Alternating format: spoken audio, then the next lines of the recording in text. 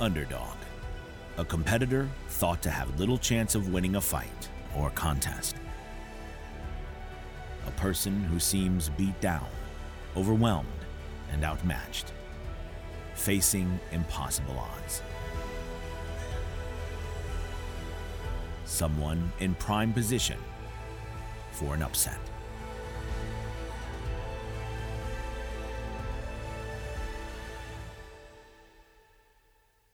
I want to welcome everybody who's watching us at home. Also, those of you who are in the room, we're so glad that you're here with us today. We're beginning a brand new series called Underdog, so let's get right into it. Louis Giglio tells the story about a young man named Jared Wallace. Louis writes, Jared can't remember a time when he wasn't competitively running. He was born with running in his blood, as a matter of fact. As a baby, he was pushing a stroller the length of a full marathon, even before he could walk. He grew up winning almost every race he ran, and he always did well as a runner in school. Everyone had high hopes for him. In fact, the word Olympics was even whispered as a big dream that could be within reach someday. Well, going into his senior year of high school, he signed with the University of Georgia to run for them on an athletic scholarship, despite having been diagnosed with chronic exertional compartment syndrome. Now, what in the world is that? It's an exercise-induced muscle and nerve condition that causes extreme pain and swelling. Well, he had felt those symptoms for a while, actually about 4 years. At first, the problem didn't seem so serious to him. It was just some pressure in his calves, but the pain wouldn't go away no matter what he tried, and the pain just kept getting worse. Finally, Jared had surgery to correct the problem, but complications set in. Serious complications. He lost about 60% of the muscle in one leg from his knee down, but he was determined to run no matter what. So one day he tried to run around the track, but the pain was too great. He completed the lap, crossed the finish line, and fell on his face in tears. Jared knew at that point that his dream of running was over. At that low point, Jared did decide to keep on running, but this time he decided to run away from God. Over the next few months, he started drinking, started doing drugs, started sleeping around. Nothing could quench the pain that he felt in his heart. The physical complications with his leg grew worse and worse as each day went by. And then one day, Jared heard the words that changed his life forever. His disease-racked leg needed to be amputated. And there was no way other than that. He had his leg amputated at the age of 20. The surgery was successful. 6 weeks to the day after that amputation, Jared walked pain-free for the first time in 4 years. He walked pain-free using a prosthetic leg. 12 weeks after the amputation, he started to run again. Jared set a new goal, to run in the Paralympic Games. And not only run, but set a world record. So he started training, but then bursitis kicked in. One day, Jared was resting on the couch at his home, and God used that quiet, small moment to impress upon his heart that he still had a huge hope and future for Jared. In the quietness of that moment, God seemed to be saying, it doesn't matter if you do important things. What matters is that you draw close to me. It was in that moment that Jared decided he was going to start heading back home, start heading back to God. In time, the bursitis went away, and Jared resumed training. He qualified for the U.S. team that was headed to London in 2012, qualified in 2 events, the 400-meter sprint and the 4x100 relay. He and his teammates had high expectations to run well, but his team ended up having a horrible day. Jared tripped on one of the exchanges during the relay and nearly fell. The team finished in 3rd, only to find out later that they'd been disqualified because one of the runners had stepped over the line during an exchange. Jared was absolutely devastated. That night, sitting frustrated in his room, he asked God, what's the purpose behind all of his trials? And in the quietness and that still small voice that God gives us, God said to him, I've given you an amazing story. When you go back home, I want you to share your story. More people will be able to relate to a stumble than they will to a medal. So Jared shared his story, stayed faithful to God, and he kept running. The next year, for the World Championships in France, Jared qualified for the 100-meter, 200-meter, and the 4x100-meter relay. And during the prelims of the 200, Jared gave it his all, and he broke a world record. Now, there were a lot of interviewers afterwards. They all went around him, talking to him. One question after the other was coming. And here was the question that came up more than any other. Are you going to run faster tomorrow? And all he could say is, I hope so. But that night, as he lay there in his hotel room, he thought about all those interviews. And he remembered how unsatisfied the interviewers had been with his answer. For Jared, all the questions were an echo of the world telling him that his best was never going to be good enough. Yet Jared felt like the Lord was satisfied with him because he found his satisfaction in God. The race had already been run. Well, the next day, he gets ready to run his race, and Jared ran free. He crossed the finish line and set a new world record in the 200-meter. Amazingly, he had beat his own world record. Today, on the blade that now serves as his lower leg, Jared has inscribed one short phrase that tells it all. I run for him. Now that, my friend, is an underdog who overcame unbelievable odds. So today, we're going to look at a person in the Bible that did the same kind of thing. When the odds were against him, he stood strong. Now, I want you to think about this. History remembers the brave, and we listen to their stories, and we admire their acts of courage. I guess that's why the most loved stories in the Bible are stories of courage. We love the story of David running out onto the battlefield to take on the giant Goliath. I imagine in my mind, Goliath looking at that boy and saying, do you want a piece of me? And I imagine David looking back at him saying, no, I don't want a piece of you. I want the whole thing. We love the story of Shadrach, Meshach, and Abednego, who defied a king and were willing to be burned alive for what they believed in. We love the courage of Peter, who stepped out on the boat during a storm and walked on the water with Jesus. Well, today, we're going to look at one of my favorite stories in the entire Bible. This man is one of my personal heroes. His name was Daniel, and he lived his life for an audience of one. Let me set this story up. When Daniel was a young man, he was taken captive by King Nebuchadnezzar and forced to live in Babylon. Now, whenever Nebuchadnezzar plundered an enemy country, he would always take back with him the brightest and youngest talent that country had to offer. He would then indoctrinate these young people into the Babylonian pagan way of life.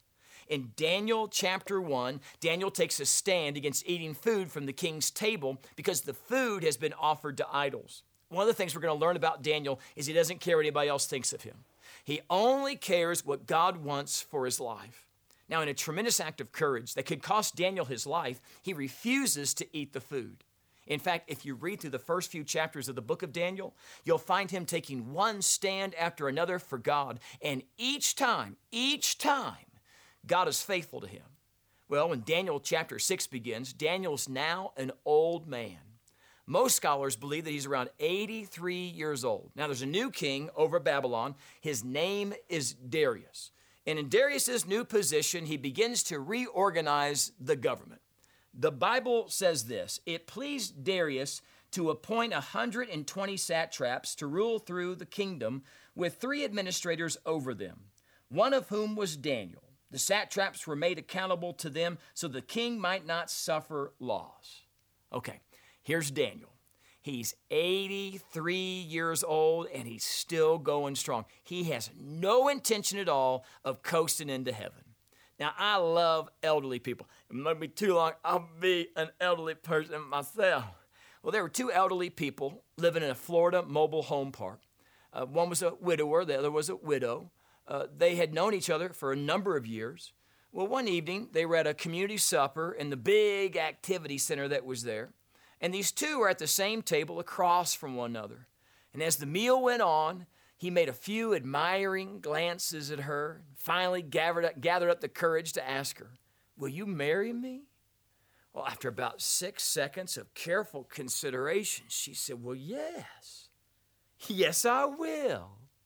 Well, the meal ended with a few more pleasant exchanges. They went to their respective homes. But the next morning, the man was troubled. He couldn't remember, did she say yes or did she say no? So he went to the telephone, he called her. He explained to her that he didn't remember as well as he used to, and he was curious, did you say yes or did you say no to my marriage proposal? She said, well, I said yes, and I meant it with all of my heart. Then she continued, and I'm so glad that you called because I couldn't remember who had asked me. One of the things I love about this church is we have so many seniors who understand that as a follower of Jesus Christ, there's no such thing as retirement. Every day, friends, is an opportunity to serve God and serve others. I'm so proud of our senior adults around here who don't look for someone else to do what must be done. Friends, as long as there's breath in your body, God has a plan and God has a purpose for your life.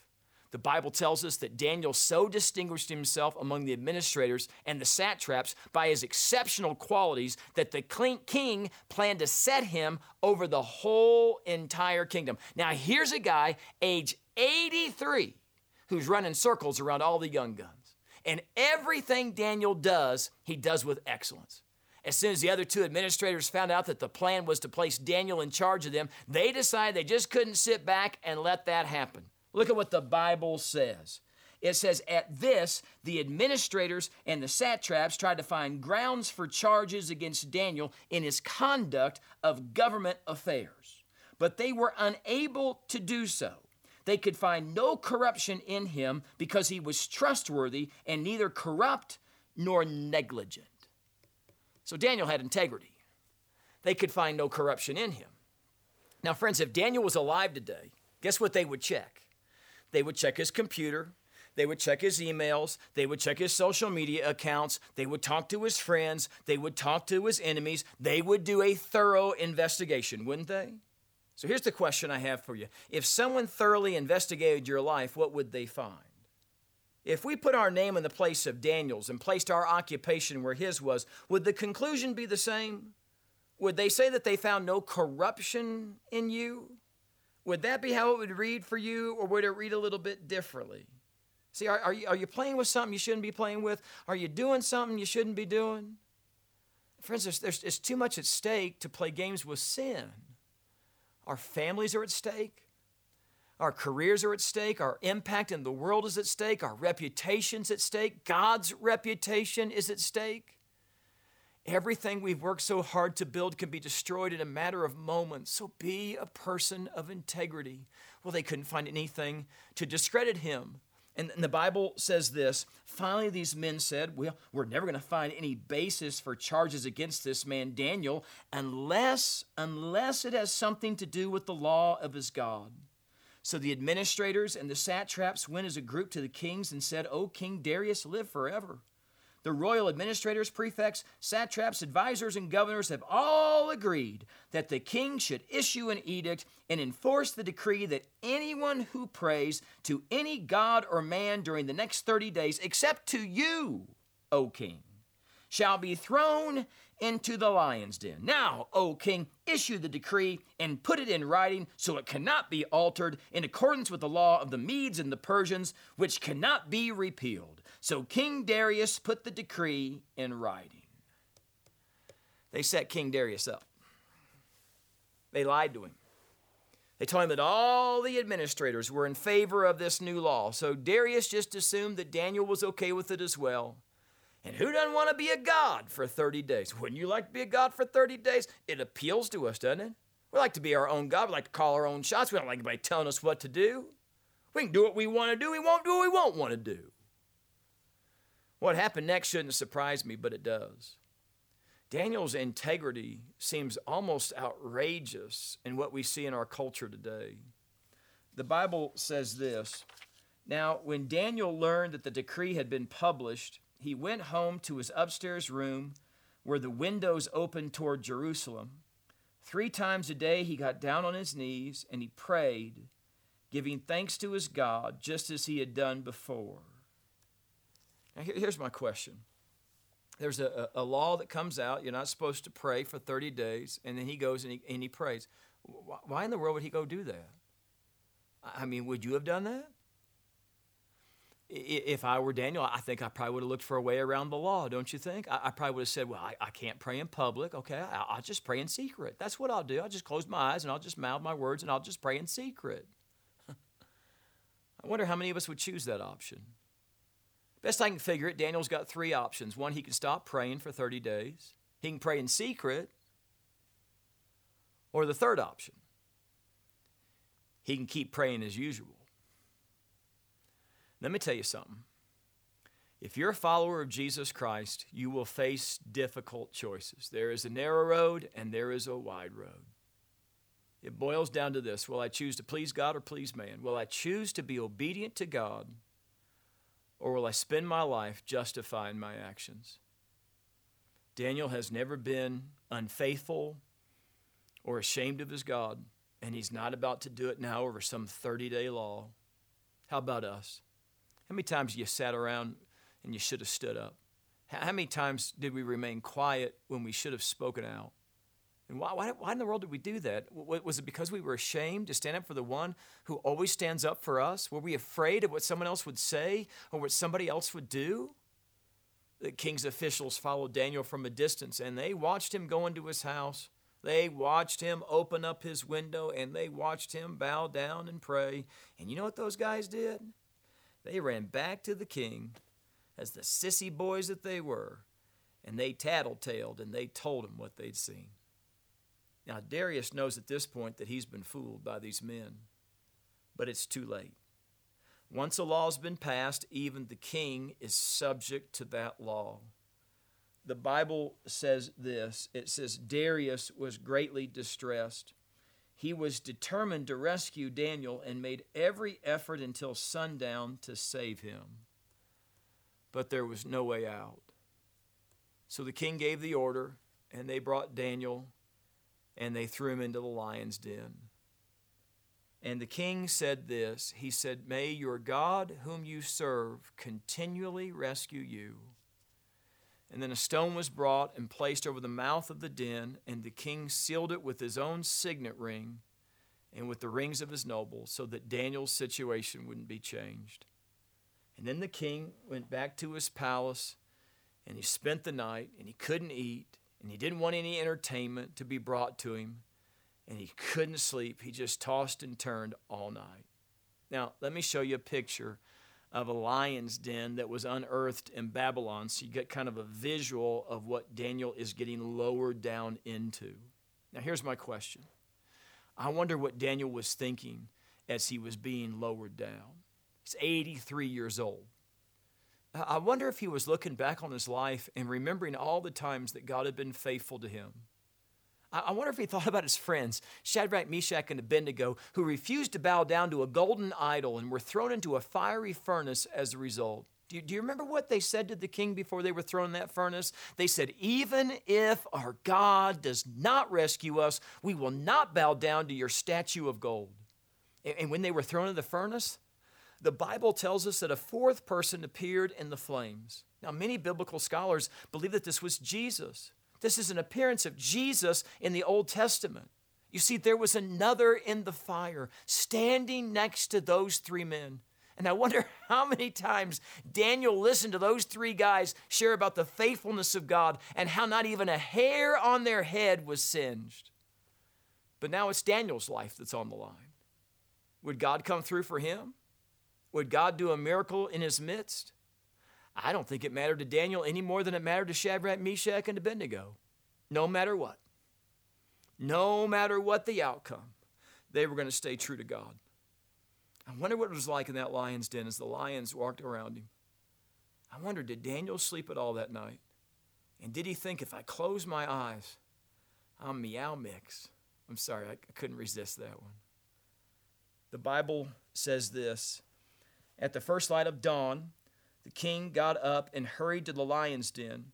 And when he came near the den, he called to Daniel in an anguished voice, Daniel, servant of the living God, has your God, whom you serve continually, been able to rescue you from the lions?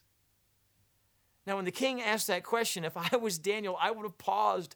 Maybe I would have groaned a little bit, just to leave a little more suspense. But Daniel wasn't like me. Daniel answered, O king, live forever. My God sent his angel, and he shut the mouths of the lions. They have not hurt me, because I was found innocent in his sight, nor have I ever done any wrong before you, O king. And the king was overjoyed and gave orders to lift Daniel out of the den. And when Daniel was lifted from the den, no wound was found on him, because he had trusted in his God. When I think about the life of Daniel, I think about the fact that he stood for what he believed in, even to the point where he was willing to die for that belief. And here's my big question. Do you have anything in your life that you're willing to die for? Let me ask you, is money worth dying for? How about your car? How about your house? Is there any material possession that's actually worth laying our life down for? And here's what's interesting. We worry about these things. We consume our minds with them, but none of that stuff really matters. Think about it. What do you have in your life that's worth dying for? Got any stakes in the ground where you'd say, this is what life is about? These are the unconditionals of my life. Ed Stetzer writes that it's been the tradition of soldiers and missionaries to leave their families a last letter only to be read in the event of their death. These letters not only contain emotional goodbyes, but they're also personal statements about why they chose risk over safety, why the cause was worth dying for. There was a gal by the name of Karen Watson. She was a young missionary. She was recently murdered in Iraq. At her funeral, her last letter was read. This is what she wrote. She said, "Dear Pastor, you should only be opening this letter in the event of my death. When God calls, there are no regrets. I tried to share my heart with you as much as possible, my heart for the nations. I wasn't called to a place, I was called to Him. To obey was my objective, to suffer was expected. His glory, my reward. His glory, my reward." The missionary heart, she writes, cares more than some think is wise, risks more than some think is safe, dreams more than some think is practical, expects more than some think is possible. I was called not to comfort or to success, but to obedience. There is no joy outside of knowing Jesus and serving Him. I love you and my church family. In His care, Karen. If you wrote your last letter today, what would you write about? What would you say? Will we be defined by action and sacrifice or caution and complacency? Will we be defined by lip service or life service? When the question is, what would I be willing to die for? The answer to that question can't be anything but revolutionary. So I ask you to consider it. How will your last letter read? Let me pray for you. Dear Heavenly Father, we thank you for the story of Daniel, how he overcame unbelievable odds against him. Lord, how he stayed faithful, how he stayed true to you, even in the face of death. Lord, we say all the time that we want to live for you. But Lord, I pray that we would also be willing to lay down our lives for you, to lay down our dreams and our hopes and our ambitions to want something better, something greater, to live a life of significance, a life that matters, a life that counts. Oh God, more than anything else, we don't want to waste this one shot at life that we've been given. So help us, Lord. Teach us to number our days. Help us to gain a heart of wisdom. Help us to be concerned about the things that matter, the things that last. Help us to pour our lives into those kinds of things, to leave a legacy behind that our children would want to follow. We ask this in Jesus' name. Amen. If you're in the room right now with me, you have an opportunity to get your life right with the Lord. You say, you know what, I've been kind of squandering my life. I'm kind of doing my own thing. I'm really not living my life on purpose. I'm not living my life for the things that really count, for the things that matter. It's kind of a here today, gone tomorrow, living for temporary stuff that doesn't last. You have an opportunity, friends, to live for eternal things, for eternal values, to pour your life into things that matter, into things that count. And it all begins with a relationship with Jesus Christ. And so my hope is for those of us who are in the room that you'll go to the First Step room and that you'll go talk to one of our pastors and they'd be able to help you and what it means to have a real relationship with the real God who really does love you and does have a plan and purpose for your life. And if you're at home watching me on TV, maybe you're in the gym on the treadmill right now and you're watching this, my hope is that when you get done exercising, when the service is over, you would call me, you would text me, 505-922-9200. You say, I want to live a life of significance. I want to live a life that counts. I want to have a relationship with Jesus Christ. So you call or you text me, 505-922-9200. Pastors are standing by.